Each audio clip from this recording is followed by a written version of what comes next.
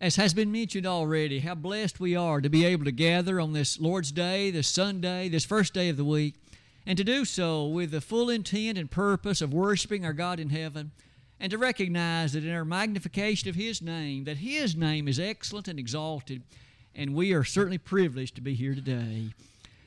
As was mentioned already, we're thankful for each and every person that's assembled with us this Lord's Day morning, our membership, our guests, visitors alike, and we hope that as visitors, you'll want to come back and be with us at any opportunity that you may have.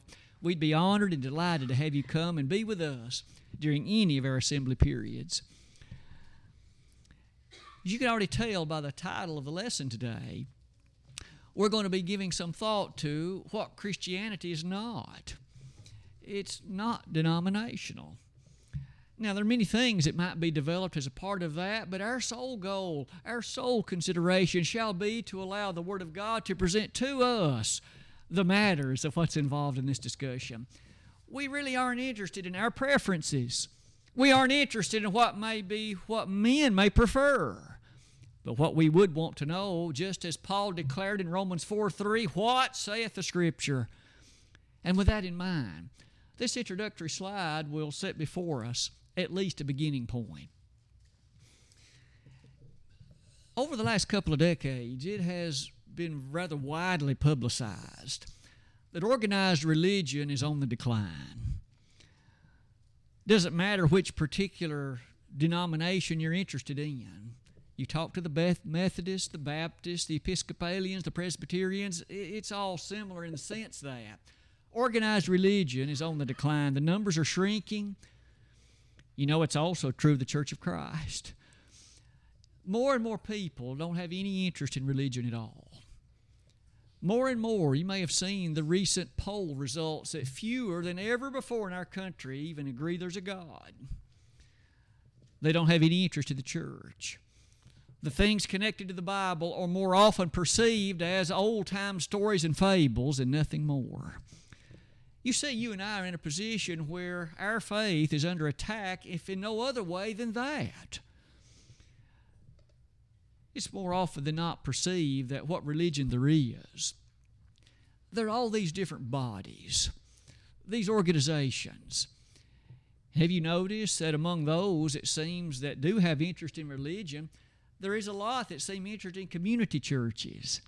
We have a few in Putnam County, and they seem to be large, at least in terms of their local number. Why don't we spend some time today reflecting on the Word of God's teaching concerning this issue? Does it have anything to say, and if so, what is it? Could I point out as we start this lesson on this slide that follows, it is not at all difficult to simply use a few verses and know exactly what the will of God is on this subject. It's not that it's hard to understand. It's not that somehow it's beyond our capacity to appreciate it. It's easy to understand. But that flies right in the face of what the current state is in our world. There's no doubt about it as you look at some of these verses that follow. Jesus Christ Himself commissioned His apostles. You go into all the world and preach the gospel to every creature. He that believeth and is baptized shall be saved. He that believeth not shall be damned.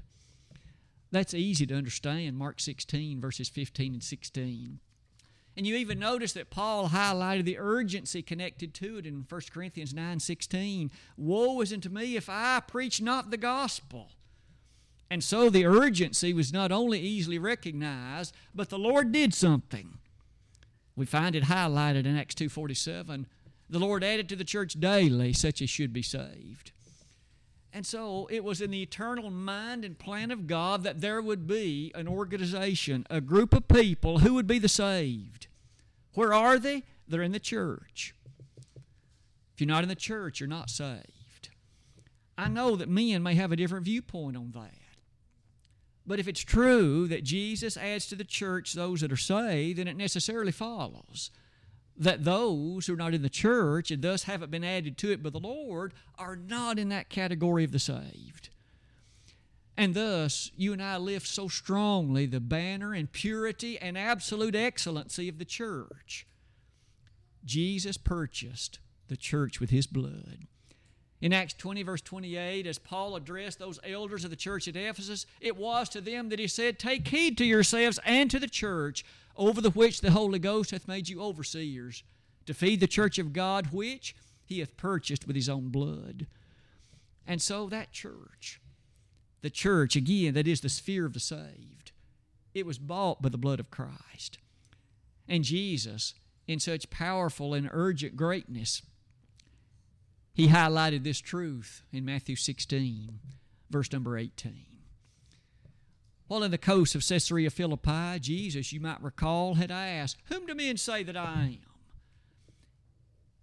And those apostles had 4 answers. Some say you're Jeremiah, some Elijah, some John the Baptist, some one of the prophets. You see, there was a bit of uncertainty in the mind of some as to who the Lord was. And yet, Jesus, turning directly to them, said, "But who do you say that I am?" And Peter, in his bold and rather extroverted way, he said, "Thou art the Christ, the Son of the living God." And in direct reply to that, Jesus said, "I say unto thee, thou art Peter, and upon this rock I will build my church, and the gates of hell shall not prevail against it." And so at that moment and at that time, Jesus made a profession, "I will build my church." He used this singular word to identify it. Now, Jesus at that time used this word you and I would recognize as ekklesia in the Greek, spelled ekklesia. It is a compound word, really. It's made up of 2 portions or 2 parts. You know, sometimes in English we do that. Over time, words get put together to make another word. Well, that's what they had done. Ek was a preposition that meant out of. The word klesis was a verb that meant a calling. And so to put those together, that word was used to identify a group of people called out of one environment into another one for a particular purpose. Jesus used that word to identify those that would be his followers. They were called out of the world into a covenant relationship with God through me, Christ speaking, and thus that identifies the church. Those called out of the world, out of the clutches of Satan, into a covenant relationship with God through Jesus Christ.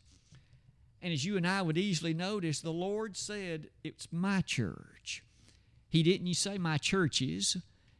He didn't identify any other than a number 1 in terms of the representative description of that group. At this point, thus, you and I notice what the Lord said was exactly that. But consider some of those other verses. A moment ago, it was just read in our hearing from Romans 12, verse 5. One body is what the text said. The church at Rome was a part of one body. Not only that, in 1 Corinthians 12:25, there is to be no schism in the body, no division, no separation, no other matter that would recognize more than one unity to that organization. No schism, no division. And maybe there's no verse that emphasizes that reality anymore than in the opening pronouncements in the book of 1 Corinthians 1, verse 10. Paul spoke so definitively about the fact that those brethren were to be of the same mind and of the same judgment. Same mind and same judgment. How well does that characterize the current state of religious existence? Isn't it true that Jesus himself, through the character of the teaching of not only what he said, but what Paul highlighted in such beauty as well, there is one body and one Spirit, even as you're called, and one hope of your calling. One Lord, one faith, one baptism, one God and Father of all, who is above all and through all and in you all. The words of the Scriptures, as it has put that before us, lead us now to observe there is exactly the same number of faiths as there is gods. There is exactly the same number of churches as there is lords.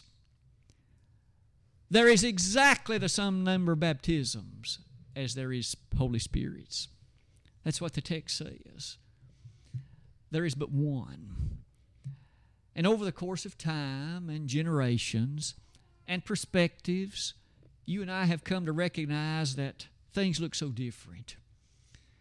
As this next slide will somewhat detail for us, isn't it a sad reality that there are multiplied millions that claim to serve the Lord Jesus Christ? Multiplied millions. They claim to follow the same book, this one. They claim to follow the same Lord, the one we call Jesus. They claim to be headed to the same destination, namely heaven. And yet they teach different things, worship in different ways, profess different beliefs, practice wholly different things, and yet claim to follow the exact same book. How can this be? Claim to follow the words of the same master. How can this be?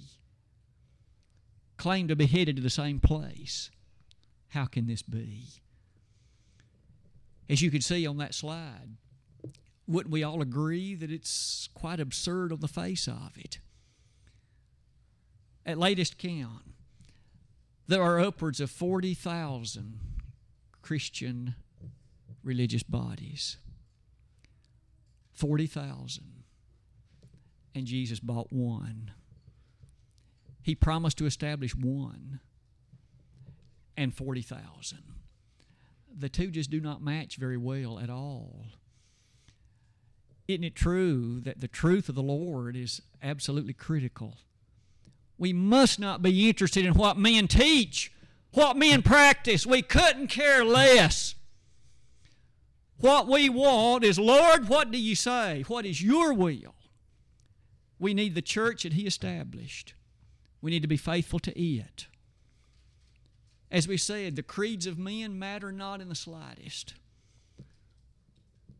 It's somewhat interesting to recollect that these various religious organizations, we all know what many of the at least broadest names are. When you think about those that are Baptists or Lutherans or Presbyterians, all we're asking is, what saith the Scripture? Does the Bible teach the existence of the Lutheran Church? I might invite each of us to remember that the very gentleman after whom that is named, none other than Martin Luther, he certainly was a giant in terms of the Reformation movement. We have no doubt about that. You may recall that on October the 31st, the year 1517, 506 years ago, he walked through the streets of Wittenberg, Germany, and nailed on the door of the Castle Church in Wittenberg, Germany, a set of 95 theses that were complaints or criticisms of the Catholic Church.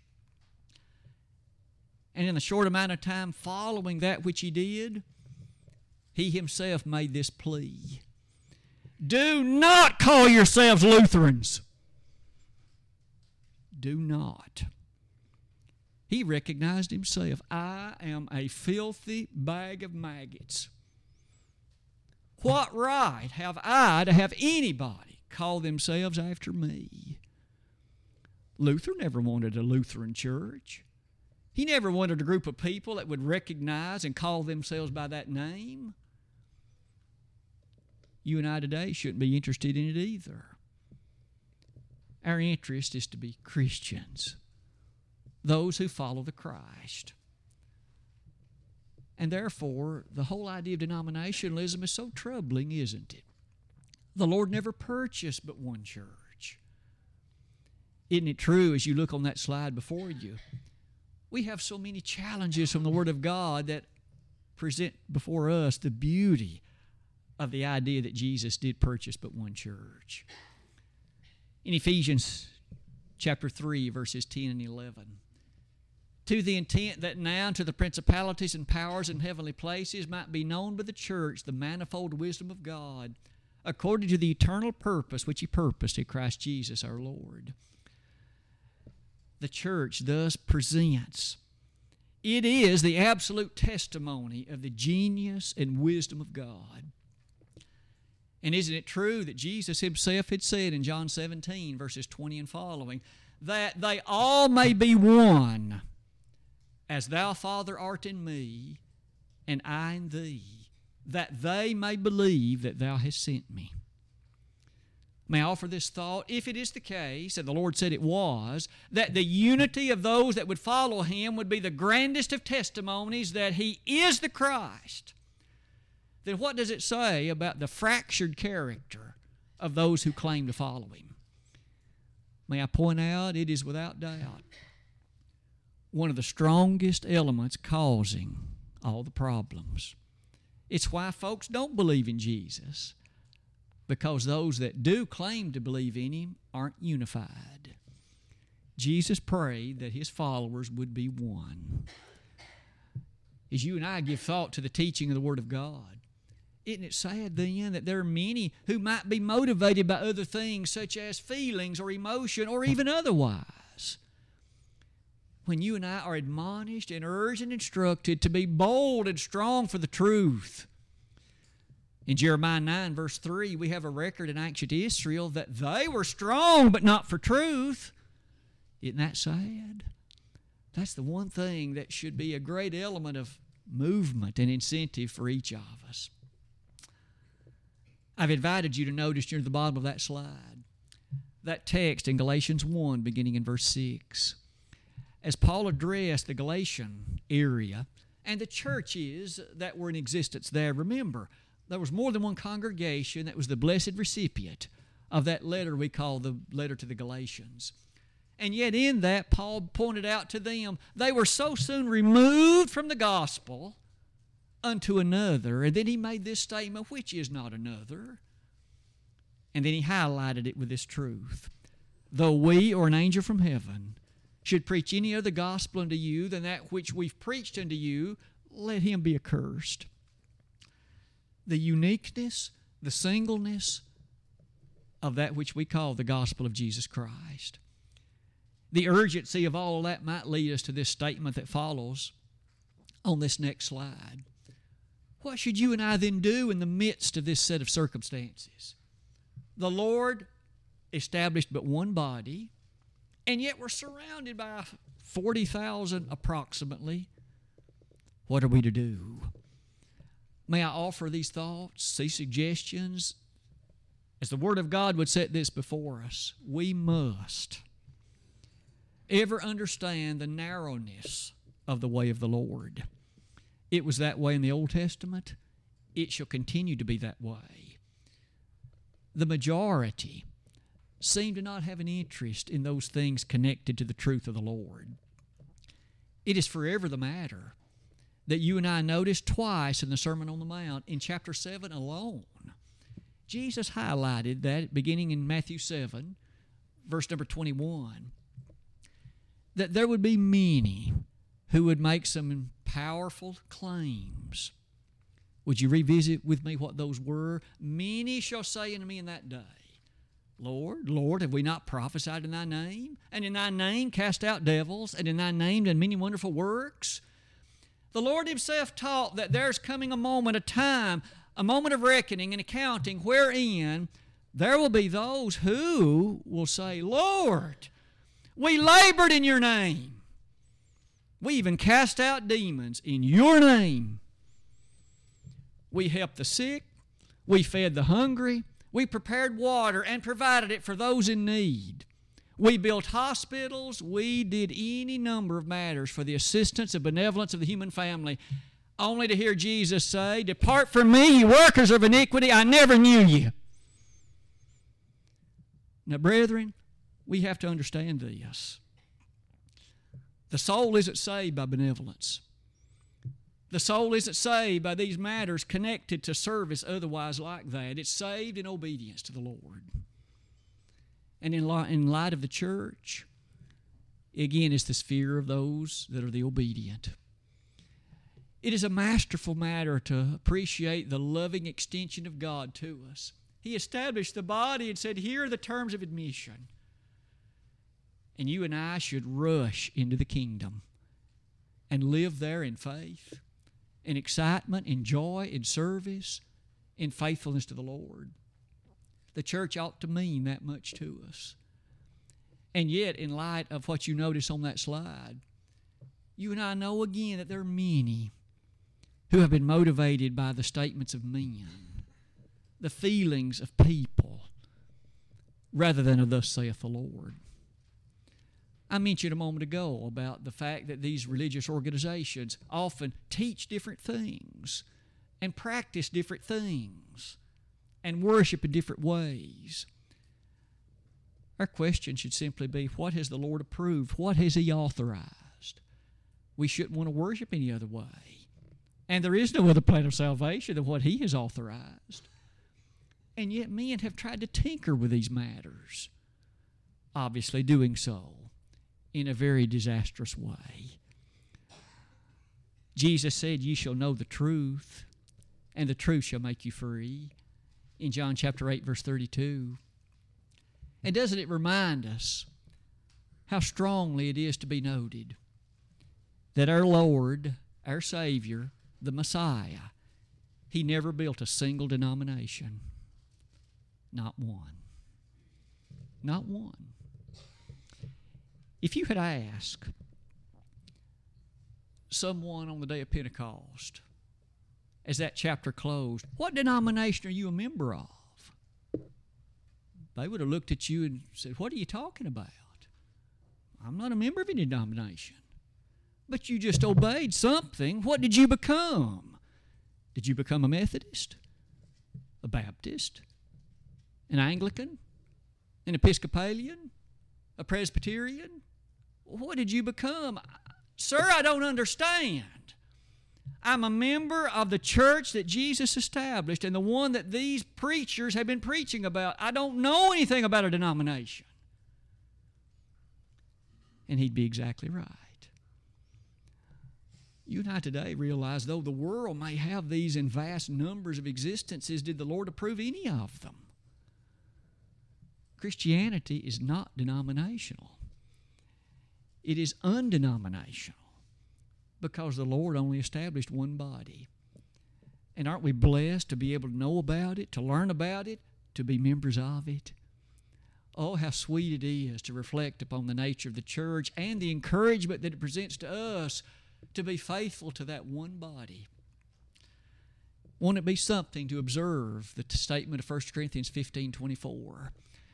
When that statement is written, as Paul describes for us, you may recall the context was the resurrection of the Lord and the witnesses concerning it. And in light of it, Paul said there's coming a moment when the Christ shall hand over the kingdom to the Father. The kingdom. That is the church, according to Matthew 16, verse 19. And so there's coming a marvelous and blessed day when the kingdom by the Son will be handed to the Father and they will go into everlasting heaven. It's hard to imagine the bliss connected to that moment. Hard to imagine the joy in the hearts of them when they hear Him say, "Well done, thou good and faithful servant. Thou hast been faithful over a few things. Enter thou into the joys of thy Lord." To borrow the wording of Matthew 25, verses 21 and 23. Our consideration to this point in the lesson has been a reminder to ourselves about the distinction between what the Word of God presents and what the world has come to see in many ways as normal. You may have even heard someone say, "But don't you realize we need lots of different kinds of organizations so that everybody can find the one that he or she likes, that it can be the kind of organization in which they're comfortable." Shame on anybody for thinking that, because the Lord again said they need to be one. They need to be one. And He purchased but one. And He rules as king over one. You and I notice that He's called the King of Kings and the Lord of Lords in Revelation 19:16. And due to a statement such as that one, it perhaps brings us full circle to give thought to the fact the church is the kingdom. Isn't it a bit ridiculous to contemplate a kingdom that is fractured into so many supposed segments? You and I know any kingdom divided like that will be powerless. It will in fact be soon brought to basically ruin. But the church has a kingdom, the Lord's kingdom. May we ask of ourselves the following as we close this lesson on this final slide. Religious denominationalism is completely opposed to the teaching of the Bible, to the will of God, and to the will of the Christ. Jesus taught unity among those that would be His followers. He asserted it. He demanded it. We must be of the same mind and of the same strength, of the same teaching, of the same doctrine. We speak the same things. That's not characteristic of the modern religious world. Though a shame that is. Doesn't it remind us that even Paul highlighted there was going to be difficulties and challenges in light of the disunity among people? I'll close the lesson by reminding each of us to remain true to undenominational Christianity will require courage. It will require conviction, because it will not be a popular doctrine. It will not be one that the vast majority will uphold and approve. But it is what the Bible teaches, and that's enough for you and me. We love the Lord. We love His church, and we love the promises that God has for that body. It may be that in this assembly today that there is one or more that's not a faithful member of that body. Perhaps at one time you were. But over the course of choices and decisions, you've come to live in a way that is not a shining example of faithfulness to the Lord. You need to make repentance of those sins, make confession of them, and come back in rushing love to the side of the one who died for you. He will forgive every one of those errors, whatever they would have been. If you've never become a Christian, though, why not today? The 23rd day of July, 2023, a day that will change your whole eternity. The Lord will add you to the church before you leave this building. In fact, it'll be instantly done at the time of your obedience to the gospel. We could help you today. We'd love to do it. If we could be of assistance in some way in light of making observation of your belief, your repentance, your confession, and your baptism, we would be honored to assist and privileged to help. If we could be of that assistance and help, Brother Larry has chosen some encouragement, and we'd like to again invite one and all to be a member of the body of Christ, not some denomination, because the Bible doesn't teach about that, but it does highlight the one body of Christ. And if you'd like to be a faithful part of it, we'd invite you to do it now while together we stand and while we sing.